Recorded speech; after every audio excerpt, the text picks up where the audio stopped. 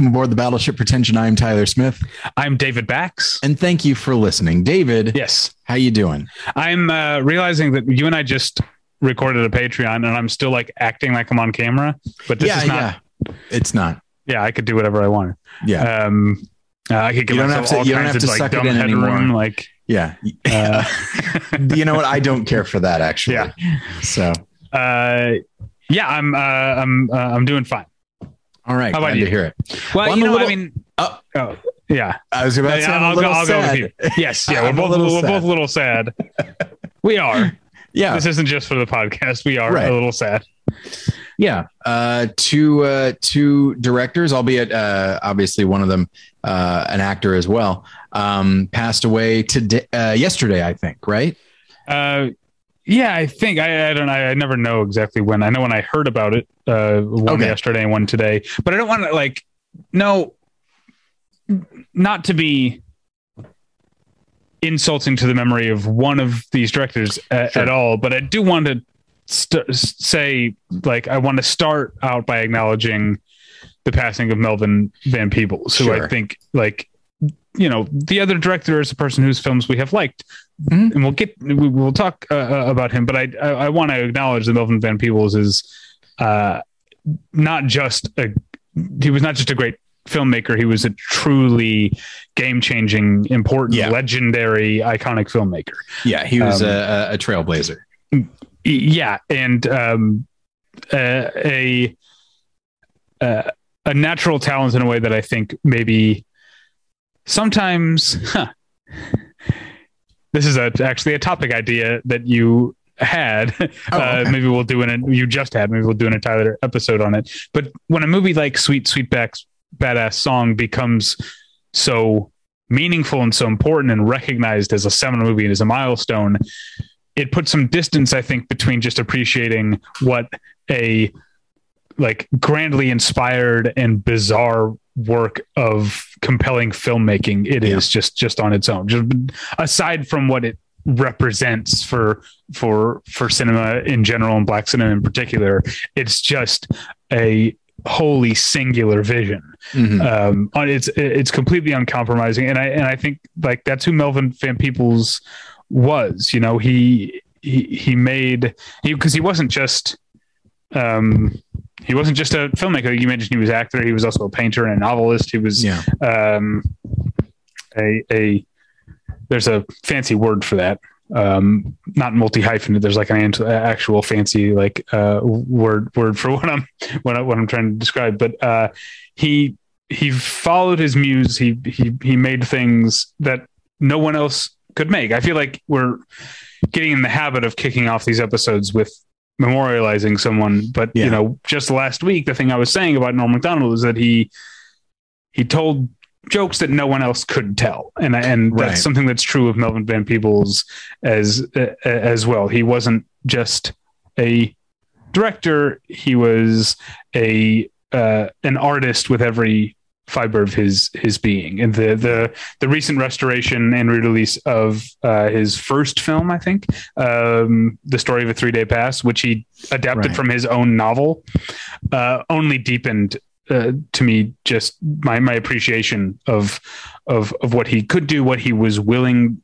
to do, and what he ended up with, and how I think, because, again, to repeat myself, I don't want to sound like I'm saying Melvin Van Peebles was unappreciated. He probably was younger in younger years. I think people appreciated what Melvin Van Peebles did, at least people like us. Maybe not the industry. We're not talking about that. The industry maybe didn't give him the chances he could have had. But people like us understand that he's how crucial, how important he is. But like I was saying, sometimes that veneer of importance maybe keeps you from just engaging one-on-one with how immediate and electrifying his art was. And I like to believe, because I think the only film of his that I've seen is Sweet Sweetback's Badass Song. But I like to believe, although I'm not 100% sure if I do, and this does go back to this episode idea that I pitched to you earlier today. In fact, there are movies that, like, once you're a movie person, people say, oh, you should see this. And sometimes it's just like, you should see it, you'll like it. But other times it's, you should see it because it's so vitally important. Mm-hmm. And so, of course, you go in with so many expectations. And I think that a good movie hopefully can get past that, and you can just enjoy it on its own. Sometimes you can, sometimes you can't. I think in the case, again, of the only film of his that I've seen, I think it does have that sense of immediacy, so that even if you know stuff going into it about, what it's about, but also sort of the importance of it in film history, my guess is once you start watching the movie, that goes away and you're just pulled into what this is. And one thing I wanted to mention is, like, if you pull up Melvin Van Peebles' IMDb, you'll see, he wears a lot of hats. Not only did he edit some of his movies, he was the composer for a lot of his movies. Obviously, he acted, he produced, he did all of this stuff. In many cases, I'm sure out of necessity, but the fact that he was able to do it is worth noting. Yeah, he was. I feel terrible saying this. I think I thought he was already gone, because I know that he was very old. Mm-hmm. But yeah, it's never hurts to look back on somebody and see the larger contribution they made, but also look at just the individual films and just see what it is they were doing. Because there's not a guarantee that he was sitting around being like, I'm making an impact, or it's more just like, well, I just want to tell these stories. I just want to make these movies. And that's what he's doing. But I don't think, it wasn't just like, I don't think it was just, I want to make, sure. I think he had that artist thing of like, I need to do this. And that's why he made the story of A 3 Day Pass, like any, by hook or by crook, any way he could, he got the movie made. And then, we also wanted to acknowledge the passing of director Roger Michell, who was still fairly young, or at least, not at an age you would just expect someone to pass away. We only recently talked about Changing Lanes on the Movie Journal. Yeah. Go ahead. He made a number of films. Notting Hill is almost certainly his most famous and generally beloved film. But he also made odd movies like Enduring Love, which I think is my personal favorite, because it's just kind of there's a perverseness to that movie that I like.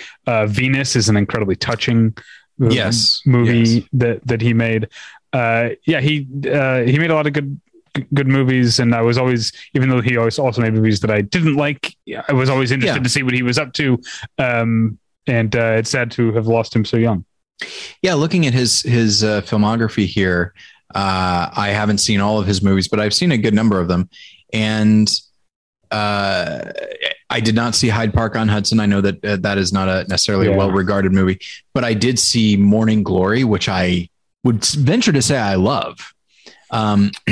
And then I really responded to Venus. I really like Changing Lanes. I really like Notting Hill. He made a lesser known film called Le Weekend, which is really solid. I remember you liking that one. He made My Cousin Rachel, which I didn't necessarily love, but I think I also had a very specific idea of what it was going in. And I wonder if I were to watch it again, if I would like it more. I feel like he's maybe a bit of a journeyman director. But at the same time, like, I think the commonality is just a real genuine interest in his characters. And even when his characters could be like, creepy or reactionary or Lotharios or whatever it is, like, I think he always was interested in sometimes, yes, condemning somebody's actions, but trying to get it at why they did what they did. That's an interesting director. And he's got one more in the can. I think it already played some festivals. I'm not sure when it had a release date, and then the publicist told me it was pushed. I don't know until when, but it's called The Duke, and it stars Helen Mirren and Jim Broadbent. Can't go wrong there. Also, Matthew Good and Finn Whitehead are also in that movie. So looking forward to the Duke. It was apparently like a comedy, but based on a true story. So All right. Well, what are we talking about today, David? That's my question to you. Well, what I want to talk to you about is right. Tweaked tweakedaudio.com and their earbuds, their professional quality earbuds in a variety of stylish styles and colorful colors. They look great. They sound great. Tyler and I use them each and every day of our lives. I was listening to a lot of stuff. The past couple of weeks I've been listening to, this is like going to be weird, but I've, for I guess 20 years at this point, been fascinated with listening to albums that came out on 9/11. Oh, okay. Because it's nowadays albums come out on Fridays like movies do, so that wouldn't have happened, but albums used to come out on Tuesdays the way that like I don't know when video games come out, but I think home video, those still come out on Tuesdays. So records and CDs used to have a release date. So it means a lot of albums came out on 9/11, including some pretty great albums. There's some pretty memorable albums. So I was listening to things like I think probably the best album for me that came out on 9/11 for my point of view is The Microphones, The Glow Part 2, but also maybe the most famous is Jay-Z's The Blueprint. I listened to that today. We listened to the Moldy Peaches One and Only album, which I liked when it was brand new and very quickly became sick of because every one of my like hipster friend group in Chicago and at that time was listening to the Moldy Peaches. Bob Dylan's Love and Theft, the follow-up to Time Out of Mind. That's a good album. Yeah, I listened to that actually yesterday, and I was like, "Wow, this is a good album." I don't think I really gave this one a shot. I also listened. Oh, Slayer had an album come out on. I didn't listen to it, but weird like coincidence. Slayer had an album come out on 9/11 that was called "God Hates Us All." You want to really like cringe. The Moldy Peaches album has a song on it called "New York City is Like a Graveyard." So that was poor timing. But the album I listened to, also the Drive By Truckers, great Southern rock opera, the concept double album came out on that day. And the one I listened to today that I realized I was like, that I'd never listened to before, and I, not to be mean, but I think I get why.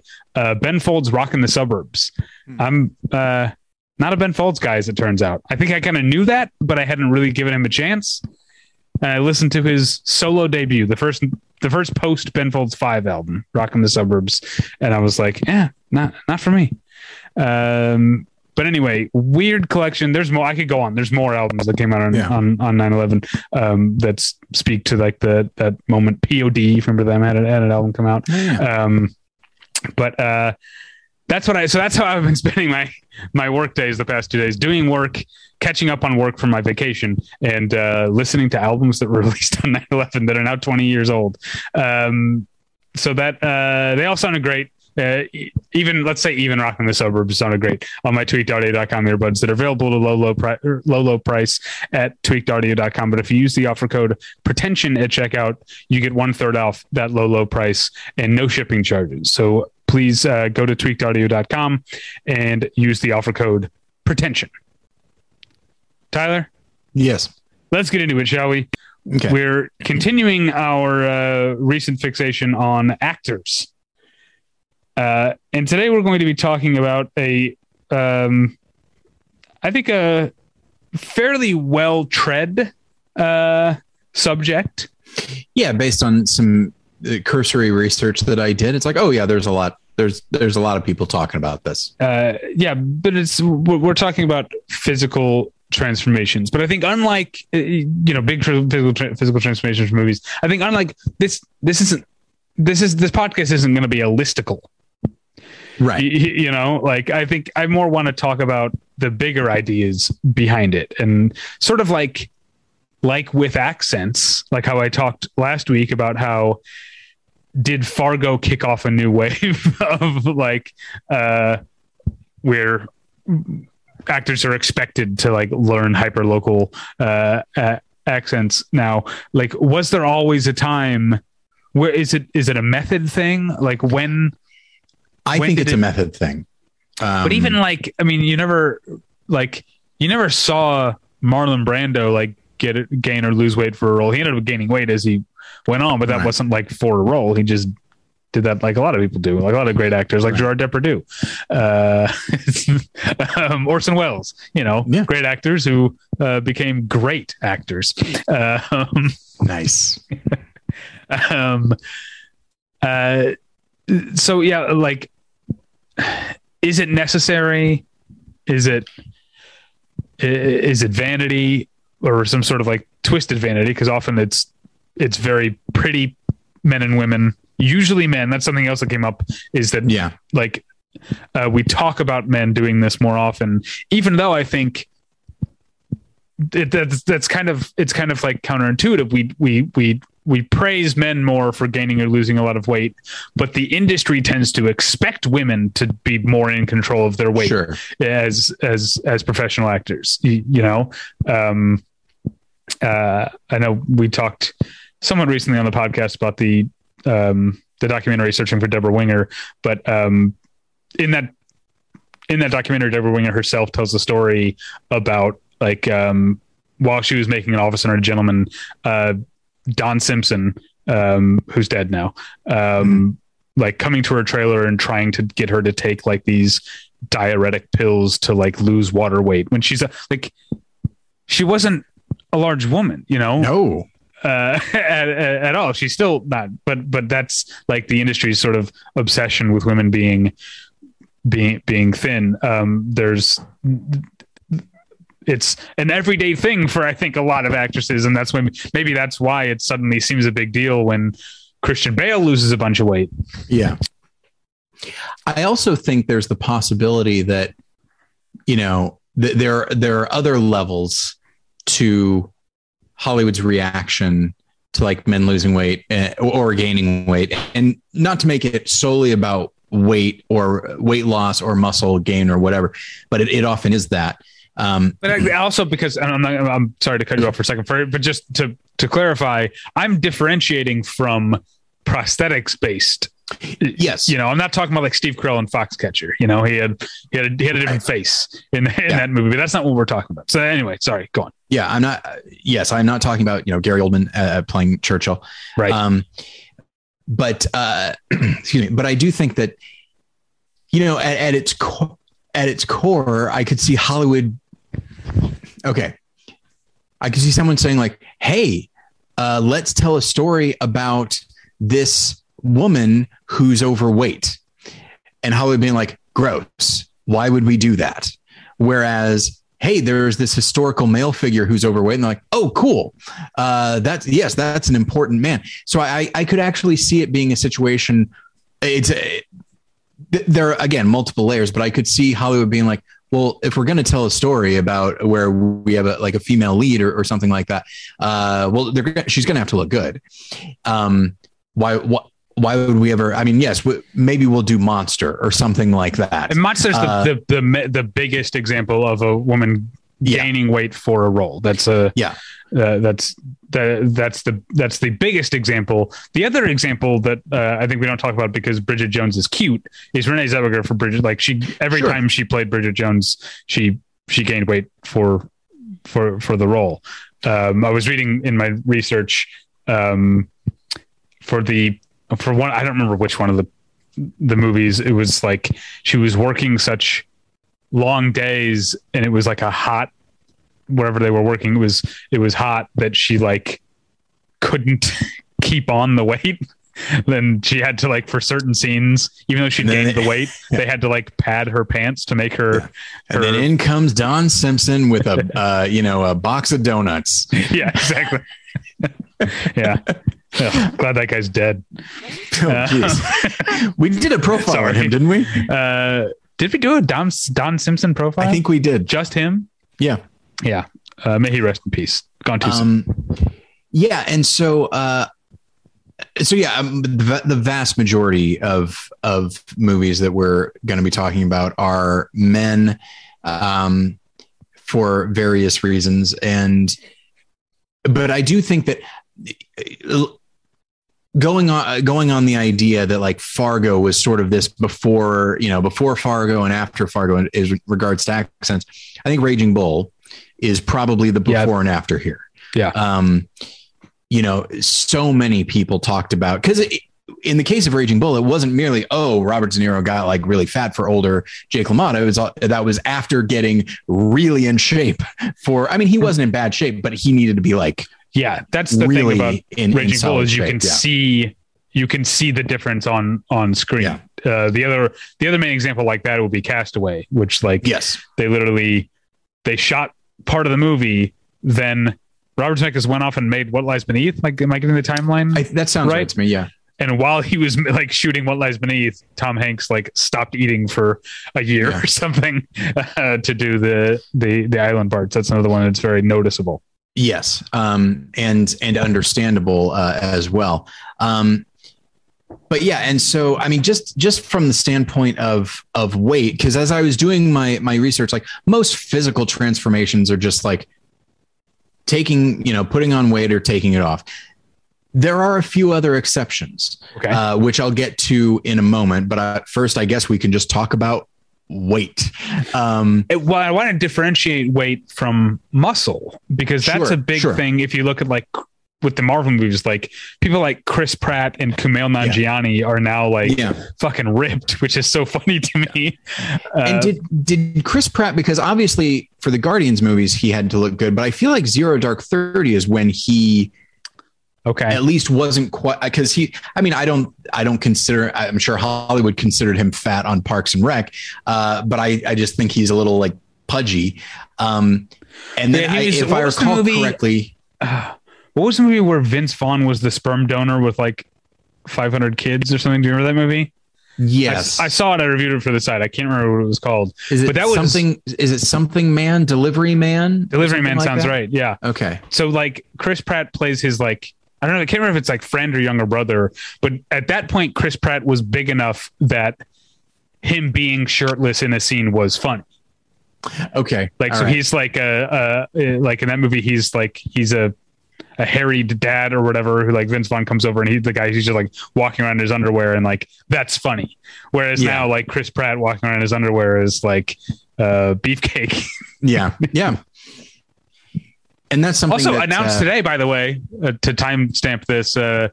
Chris Pratt is voicing Mario in the Super Mario Brothers animated movie, and like people are upset, which weirdly like it makes me sad to think that there are people out there for whom there are actors that they would have been happy. People are thinking enough about who should voice Mario that they're like, oh, they didn't pick the actor I wanted to voice Mario. Well, here's I'm halfway to where you're talking about, insofar as like, oh, they cast a star and thus took away a role from an experienced voice actor who probably would do way more with it. That's across the board. Yeah, absolutely. Yeah. Anytime,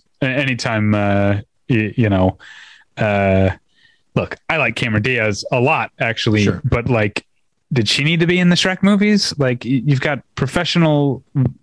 I forgot she was. Somebody like a Mike Myers, I get, because he's a comedy guy. He can do voices. That I understand. Somebody even like a John Lithgow, who has a type of voice that could really be over the top and stuff. But something and then you think about like, sorry, I'm thinking of like Inside Out was like Amy Poehler, right? She's like, I guess comedians are like good with their voices, so I'm like, I'm okay with that, but I don't know if we need this just famous person, Johnny Depp as Rango or whatever. Like, I don't know. Yeah, and Chris Pratt, like, I mean, he's done voice work in the Lego Movie and in Onward, and he's good. He's fine. He does something with the characters, but for a character like Mario, who appears to be sort of of a certain age, is a bit of a stereotype.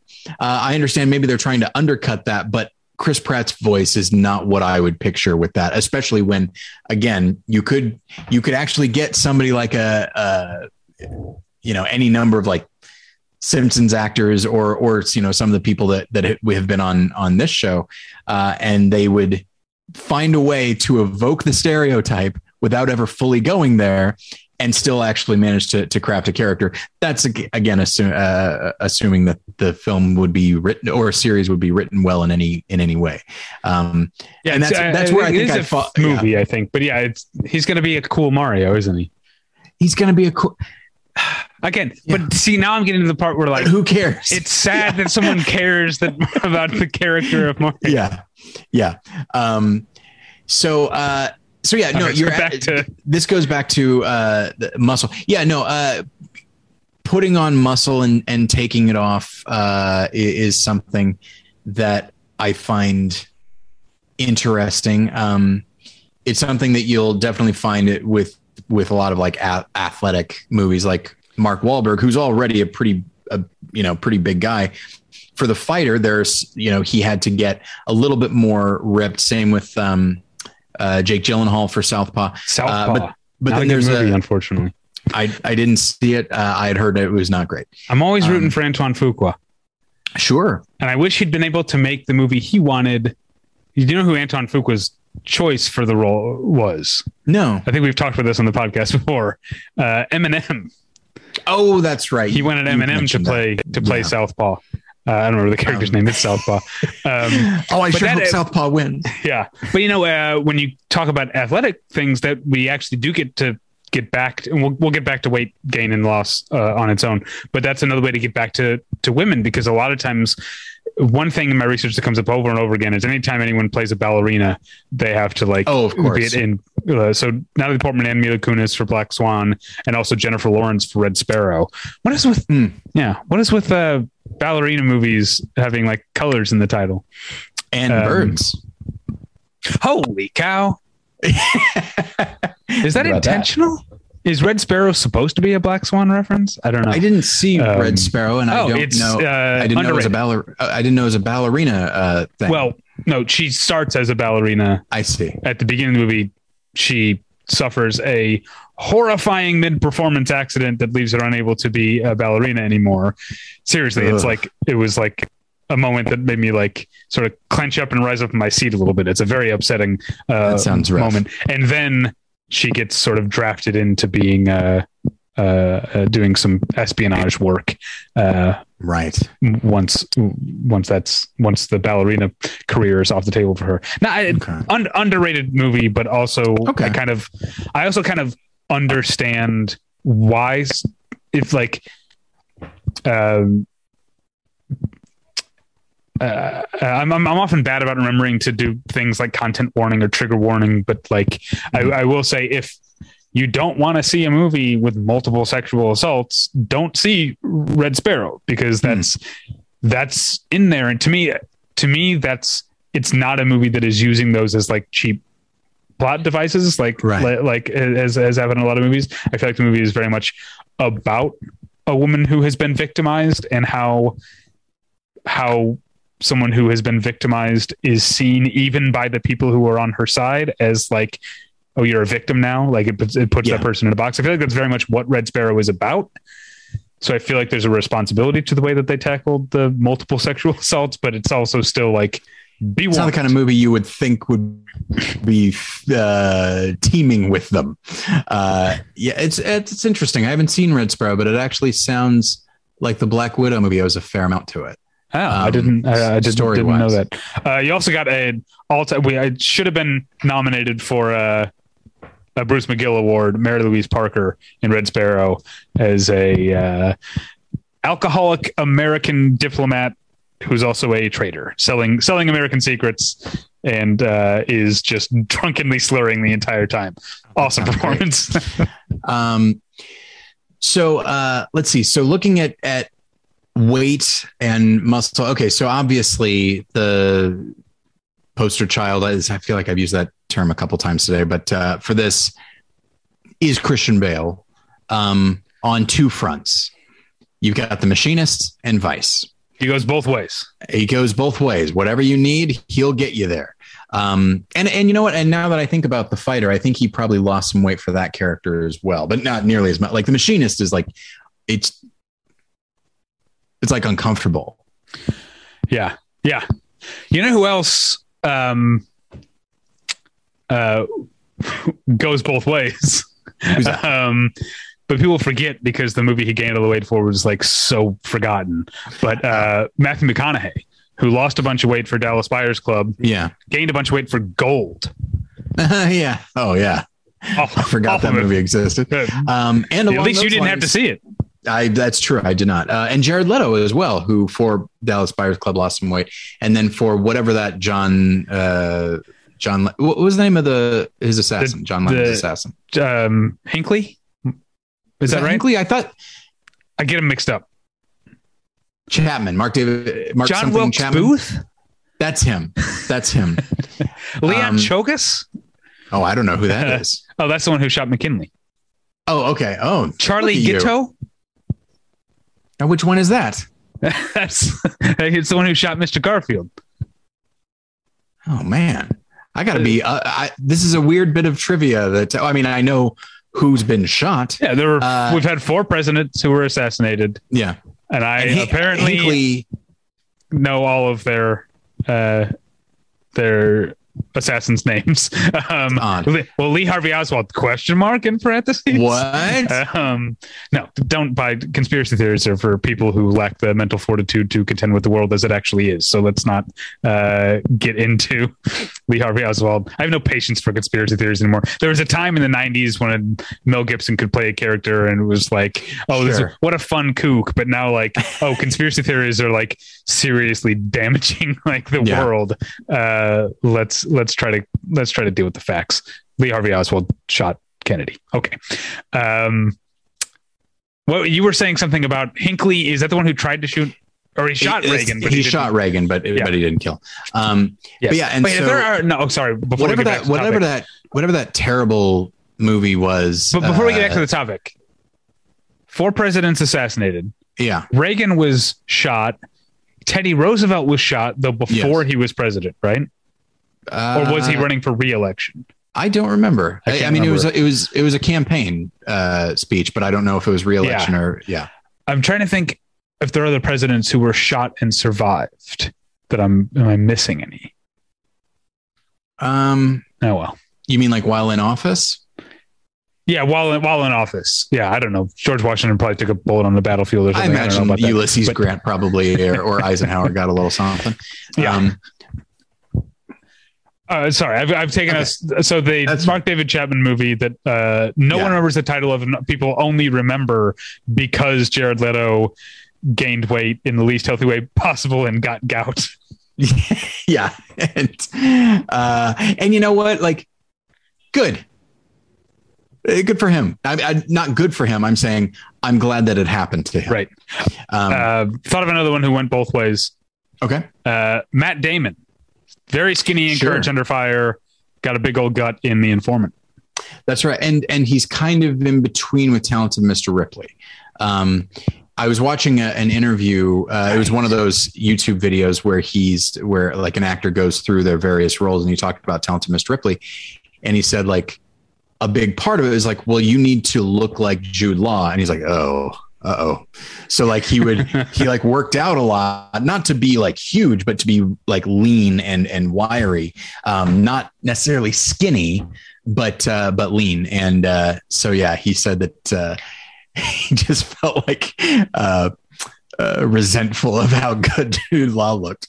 But yeah. And then there's a couple things that I find interesting.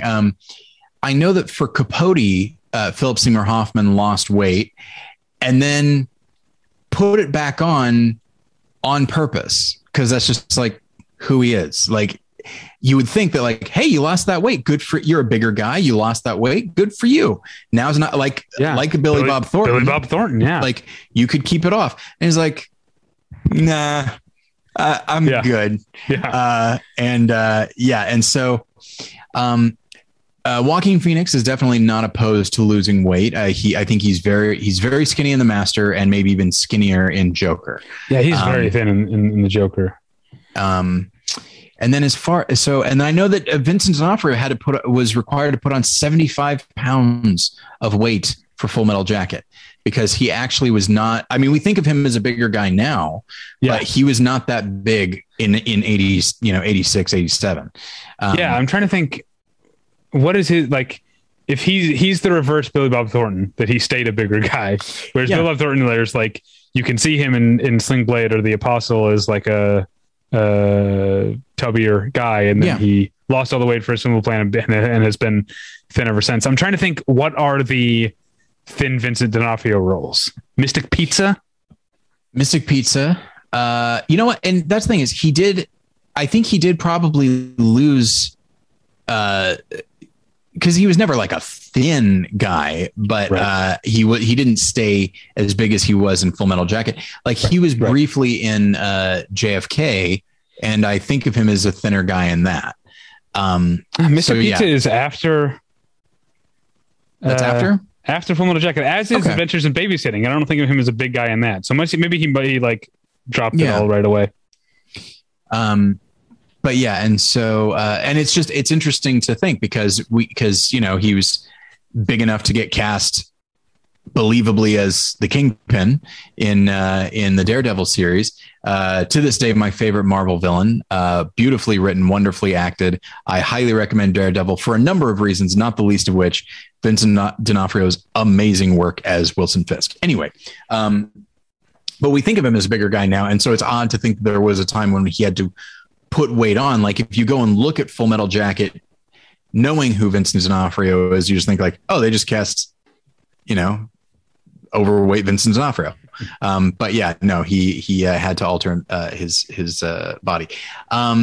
So I have a few here that are not weight related. Okay. Well, I'll tell you, I'll start with my one that I thought of as not weight related. Okay. And then I want to hear yours. I don't know if you have any tattoos on yours, but Shia LaBeouf got a full chest piece for the tax collector.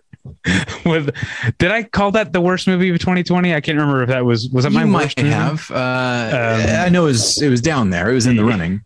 Yeah, that's like that's so strange to me when it's like I love the commitment of an actor treating every role the same, so I'm all for it, but it is like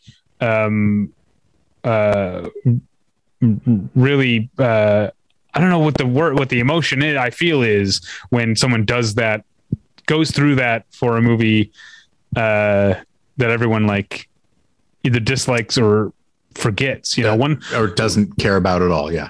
Two of the things that came up on when I was looking up examples of this, one that came up a lot is that 50 Cent got super skinny for a movie called All Things Fall Apart that I have no recollection of. I noticed that as well, and I didn't even bother writing it down. And then the movie because who cares? Yeah, the movie I remember, even though I didn't see it, but I remember. Do you remember Matthew Fox got insanely jacked and wiry to play the villain in Alex Cross? I know that now because of this research I was doing, but I didn't see Alex Cross. Neither did I, but I remember seeing. Well, I think that I'm going to guess that movie came out in 2007. If does that sound right? 2007. I feel like it was later than that, but I might be wrong. But I do remember the terrible tagline, which was "You don't cross Alex Cross." Oh yeah, 2012. Okay, I don't know why I saw that trailer so many times then, but I saw the trailer for Alex Cross multiple times and had like it was like scarring to me to see Matthew Fox. Oh yeah, it wouldn't have been 2007 because that would have been mid Lost. This was right after Lost, right? But he's terrifying looking in that movie. Well, you saw the pictures, right? I did. Yes. Yeah. His definitely gets your attention because he's it's not that he's like very muscly. I think he must be like insanely dehydrated to have the muscles and the veins and everything stick out that much. So I was worried for his health. Yeah. It's you saw the film and you immediately contacted his agent and be like, can you find out if he's okay for me? Because I need to know. I don't have the tax collector on here, but I do have Shia LaBeouf on here for the movie Fury, in which apparently his care, along with not showering for the duration of the film, which is infuriating on principle to hear about, because there are other actors who may not be this method. But apparently his character like has scars on his face. And so he gave himself scars and kept like reopening them on his face. And so it's like, oh, that actually can be permanent. And I think his character like lost a tooth or something. So he had a tooth pulled. And then after the shoot, like had an artificial tooth put in. And it's just like, man, what are you doing here? Like it's, imagine what Laurence Olivier would say to this, you know? Yeah. But, and then I know that Rooney Mara got a lot of piercings for Girl with the Dragon Tattoo. Okay. But those, which is those not exactly those same, heal, but, right? I don't have any piercings. But my understanding is they heal. But either way, like she is at least for a moment altering her body. Yeah. And then the other thing that I thought of, because like there's not that much you can do outside of weight loss to like really alter your physical appearance. And the other thing that I thought was like, oh, well, your hair. So I thought of Alien 3, in which Sigourney Weaver's, it shaves her head. And I thought of Natalie Portman in V for Vendetta. Also, G.I. Jane. Yeah. More shaves her head. Yeah. That's, and I think that's something it's a big deal when obviously when an actress does it. That's the opposite. It's like, Matthew Fox also shaved his head for Alex Cross. No one's like, can you believe? Like, no, but yeah, it's a big deal when an actress shaves their head. Yeah. Yeah. And it's so much so that like it plays into the marketing, like I remember commercials and trailers for Alien 3 and for G.I. Jane and for V for Vendetta. Like the fact of these characters shaving their head, like plays, like footage of that plays into the trailer. Right. Yeah. But so I think that's let's see, looking at my list here. I mean, I think that's all I've got. There's something we could just do endless examples, which is what I didn't want to do. I guess what I really wanted to talk about is to what extent is all of this necessary? Obviously, Shia cutting his face open is probably like a bridge too far. Like you didn't need to do that. Also, take a shower. But because I'll tell you what, and maybe this is just specific to this actor, but what actually got me thinking about this was the recent movie Mogul Mowgli with Riz Ahmed, where his character has this degenerative muscle disease and he's supposed to lose a lot of weight over the course of the movie. And I'm watching the movie and I'm thinking, I don't think Riz Ahmed really did lose a lot of weight. I think it was mostly done in costuming because Riz Ahmed is a trim guy to begin with. So all they have to do is like early in the movie, show him shirtless when he's all jacked. And then as the movie goes on, just put him in a series of like baggy hospital robes. Don't show his muscles, just show his like, his prominent cheekbones and his skinny wrists or whatever. And he'll look like a skinny guy. Like, but maybe not every actor is Riz Ahmed. So maybe you can't always do that, but there is I always think there's a bit of vanity to this. I didn't expect to talk about Gold twice, but the thing with Gold, it's so like, I watched the whole movie thinking like, this must be based on a true story. Like he's trying to look like the guy. No, he just decided to look like Tom Cruise in Tropic Thunder, which is a prosthetic performance. He decided to actually make himself look like that because he just thought it was right for the role, but it's just so showy. Man, the reconnaissance really like had a sweet spot and then just went too far, Yeah. Trying to think the last thing he was in. I feel like I haven't seen much that he was in, including Dallas Buyers Club, actually. But that was many years ago. Yeah, that was 8 years ago now. But I feel like I haven't seen him in anything for a while. I remember liking Mud. I thought he was pretty good in Mud. But even that was several years ago now. Oh yeah. Okay. I saw him in The Gentleman.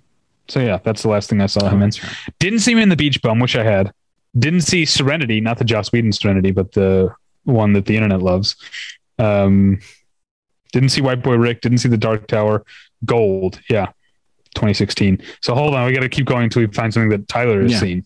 Yeah. Did you see he did a voice in Sing and in Kubo and the Two Strings? Oh, okay. Oh, yes. I saw Kubo and the Two Strings. And also you saw Free State of Jones, which is also 2016. So that, yes. The last live action movie you saw him in would have been Free State of Jones. Oh, that's unfortunate. That is not a movie I like. Me either. But yeah. And so, yeah, I mean, I guess it's vanity, and it's also, and this is where, I guess we're sort of analyzing people in a way, because one thing that I've talked about before that is purely me projecting is, and this is something that I've said about Sean Penn in his performances, is that he's like sweat and blood in so many of his performances. And it's almost as though through just sheer effort, he's trying to convince us and himself that this profession is like legit, Well, I think we've been talking a lot more about gender issues than I thought we would have, but I do think part of it with some of these men is this self-consciousness that acting is not a manly profession. Sure. And I think by doing something physical, they're making it like, this is hard work. I put in physical labor to do this. Yeah. It's like they're calming a voice in their head that I don't think actually exists. And even if they put on weight, then the story is also, they're going to take it off, for the next role. And somebody like Jared Leto, who obviously was like a good looking guy, and that's what he was known for. When you think of a lot of his roles, like he actively, whether through prosthetic or gaining weight or whatever it is, seemed to be almost apologizing for his attractiveness. And so, yeah, it is, I forget, somebody referenced Colin Farrell when talking about Jeremy Renner, because Jeremy Renner was nominated for an Oscar, and Colin Farrell was sort of giving an introduction, and he said like, "Oh, we worked together on," I think he called SWAT a Dandelion movie. Yeah, we just talked about this, right? Yes. Yeah. Because we were talking about Jeremy Renner as a debutante. Also, real quick, friend of the show, Jake Bart, did tweet me after our accents episode, because we were trying to think of any examples where a non-Chicago actor attempted a Chicago accent. And apparently Colin Farrell in Widows is doing a Chicago accent. I haven't seen it since I saw it at AFI Fest. I don't really remember, but apparently he's doing the Chicago thing in that movie. Which seems an odd choice, because I don't recall Robert Duvall doing a Chicago accent. He's his father in the film. Yeah. If anything, his should be heavier. But anyway, but yeah, so that concept of Colin Farrell just referring to this movie as like this Dandelion movie, which just suggests like it's light, it serves no purpose, who cares? And I do wonder if a lot of these actors view, as you mentioned, acting as like it's a dandelion profession. And if you're like an attractive actor or like a pretty boy, like maybe even more so. So what can we do to prove to other people and to prove to ourselves that this is like genuinely hard? And when I look at, frankly, the shit that like Shia LaBeouf puts himself through, it's weird. Like I don't actually have that much admiration. I mean, on one hand, it's like, hey, that's pretty. I don't think I ever say, hey, good for you. Like, I don't say that. I think, geez, man, like, come on,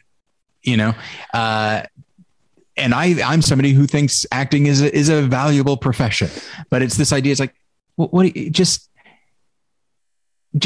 imagine this. Just imagine the smell. All right. Yeah. You're the Laurence Olivier here.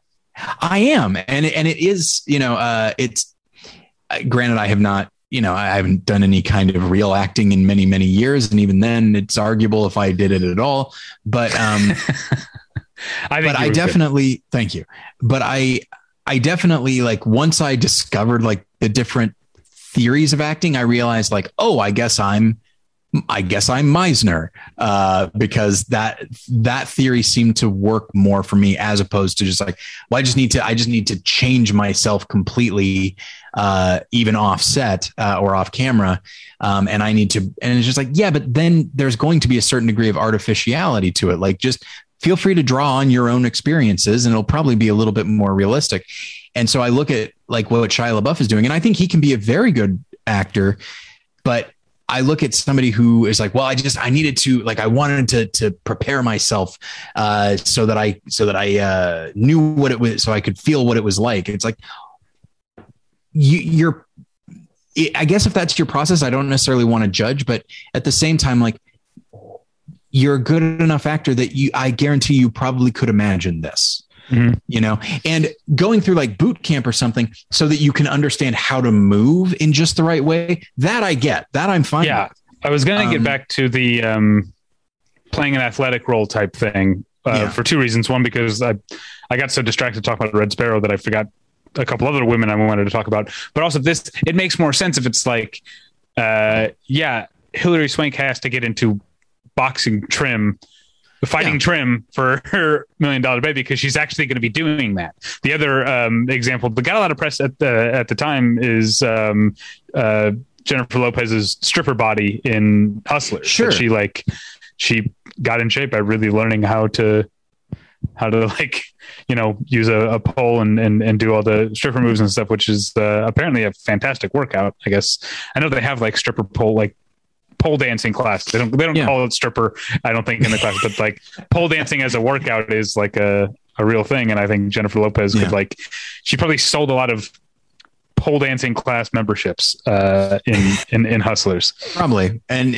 I feel like Jen and I were, as we saw the film afterwards, it's just like, man, she's in really good shape, and I'm not trying to say like in a lustful way, more so that like, I know that like, it's hard to get in that good of a shape when I think she's like in her 50s at this point, or at least I think she was 50 when she shot that movie. Yeah, like that's tough to do. Yeah. But no, absolutely. That's 50. That's Jodie Foster, right? That did that in like a weird speech. No, I'm 50 is a Molly Shannon character from Saturday Night Live. That's right. A kick and a jump and a kick. I'm 50. The brilliance of Molly Shannon is something I feel like people don't talk enough about on SNL. That's the thing is like, I hope I don't come across as too judgmental of certain choices, because obviously I don't judge Robert De Niro for like getting in like really amazing shape to play Jake LaMotta. And I don't even necessarily, I don't think I even judge him for gaining the weight, because it is based on a real guy and he is a physical guy. And so like his physical state as he gets older and lets himself go is something that we are meant to take notice of. So I'm okay with it. I'm okay with certainly in the case of something like Vice, Christian Bale putting on weight. Now, granted, part of me feels like, why not just cast somebody of that body type? I'm sure there's any number of people that could do it well. But that's just me. And it's one of the reasons that this is a different thing, because this gets into the concept of prosthetics. It's one of the things that I really like about Robert Downey Jr.'s character in Tropic Thunder, and just who, like, a lot of people talk about like, oh my gosh, he's in blackface. Like, okay, yes, he is, but you have to recognize what's happening in this film, that the character is so vain. And Hollywood is just so eager to let him do whatever, that it's just like, oh, I'll just play this black character and I won't consider it problematic at all. And I'll just think like, look how amazing I am. And I think that Tropic Thunder is parodying this kind of attitude. Yeah. And I really do think Robert De Niro kicked it off. Every actor since has Robert De Niro. That became the thing. That became the thing. Everyone said like, he put on so much weight for Raging Bull. Like, it was that, like, that's the thing that people kind of remembered. And I don't think that's why he won that Oscar, but I'm sure it played into it because, like, oh my gosh, look at how committed he is. Yeah. Unlike Cesar Romero, who wouldn't even shave his mustache. He wouldn't go so hard to shave his mustache. Yeah. That used to be okay. Now it's that used to be okay. And I'm okay with it. I like, me too. Can you imagine if Cesar Romero and Shia LaBeouf talked? And he goes, well, I just want to imagine what it's like. And it's just like, I can imagine what it's like to not have a mustache. And you know what? I don't like it. This Joker guy's crazy to not have a mustache. Yeah. But yeah, so, and I'm sure as always, there are other examples that we're not mentioning. But listeners, you're welcome to weigh in with anything that we might have overlooked. And at some point, I think it wouldn't hurt to do an episode about prosthetics and what they add, or sometimes, in my opinion, detract from a performance. We could do a whole episode just on noses. We sure could. A lot of Orson Welles. A lot of Orson Welles. A lot of Alec Guinness. Alec Guinness. Yeah. Nicole Kidman. Gerard Depardieu. Wait, when did he use Cyrano? Yeah. And so Jose Ferrer by extension as well. I forgot about that. And I guess Steve Martin in Roxanne. That's right. I feel bad now. I wasn't trying to say Gerard Depardieu's. I realized, like, if you didn't know, you think you're just saying he has a funny bulbous nose. Yeah, which he does. Yeah, that guy's got piles of money. I'm okay making fun of. He's going to be all right. His nose a little bit. All right. Well, this was a fun, pretty light episode in which I talk some shit. Yeah, I guess. You can find, like I said, you're not doing it on Twitter. You got to do it somewhere, Dave. This is what, for the non-patrons, this is something I said on the most recent, I'm trying to figure out the release schedule in my head. Yeah. On the most recent Patreon, I said, I'm trying not to be negative on Twitter. So look for me to be more negative on the podcast. You can find me on Twitter at Davey Pretension. You can, find us at battleshippretension.com. There's movie reviews and stuff like that there. You can email us at david@battleshippretension.com or tyler@battleshippretension.com. This week I did on the one where I Met Your Mother is a podcast that my wife and I do, in which we are watching at the same pace an episode of How I Met Your Mother and an episode of Friends every week. This past week, we met Ursula, also played by Lisa Kudrow. We met Phoebe Buffay's twin sister, Ursula Buffay, and had some fun with that. Also, on How I Met Your Mother, Allison Hannigan sits on a cake. That's a funny sitcom-y thing that happens in that episode. Not a top-notch episode of How I Met Your Mother, but she does sit in a cake. And the next week she puts too much detergent in the washing machine. Watch out. Yeah. So listen to us talk about those episodes. We don't just recount the things that happen in the episodes, by the way. There's more to the podcast than that. So check it out at the one at Battleship Pretension. You can follow Tyler on Twitter at Tyler Pretension. Tyler, do you have anything you would like to plug? Sadly, I don't. But I will say that be on the lookout for my new documentary, Valley of the Shadow, the spiritual value of horror. I had to remember the second title. Wait, did I know that title? Oh, I don't think I did. Yeah, maybe I didn't put it's called Valley of the Shadow, the spiritual value of horror. I like that title. And as far as I can tell, the release or the distribution model that we're doing is different than I did with Faith Life, where it will become available for people to actually just rent on their own without subscribing to the streaming service, Rediscover Television. So I will update people as that happens. It should be probably within the next month or so. All right. Very exciting. Other than that, thank you for listening. We'll get you next time. Bye. Bye.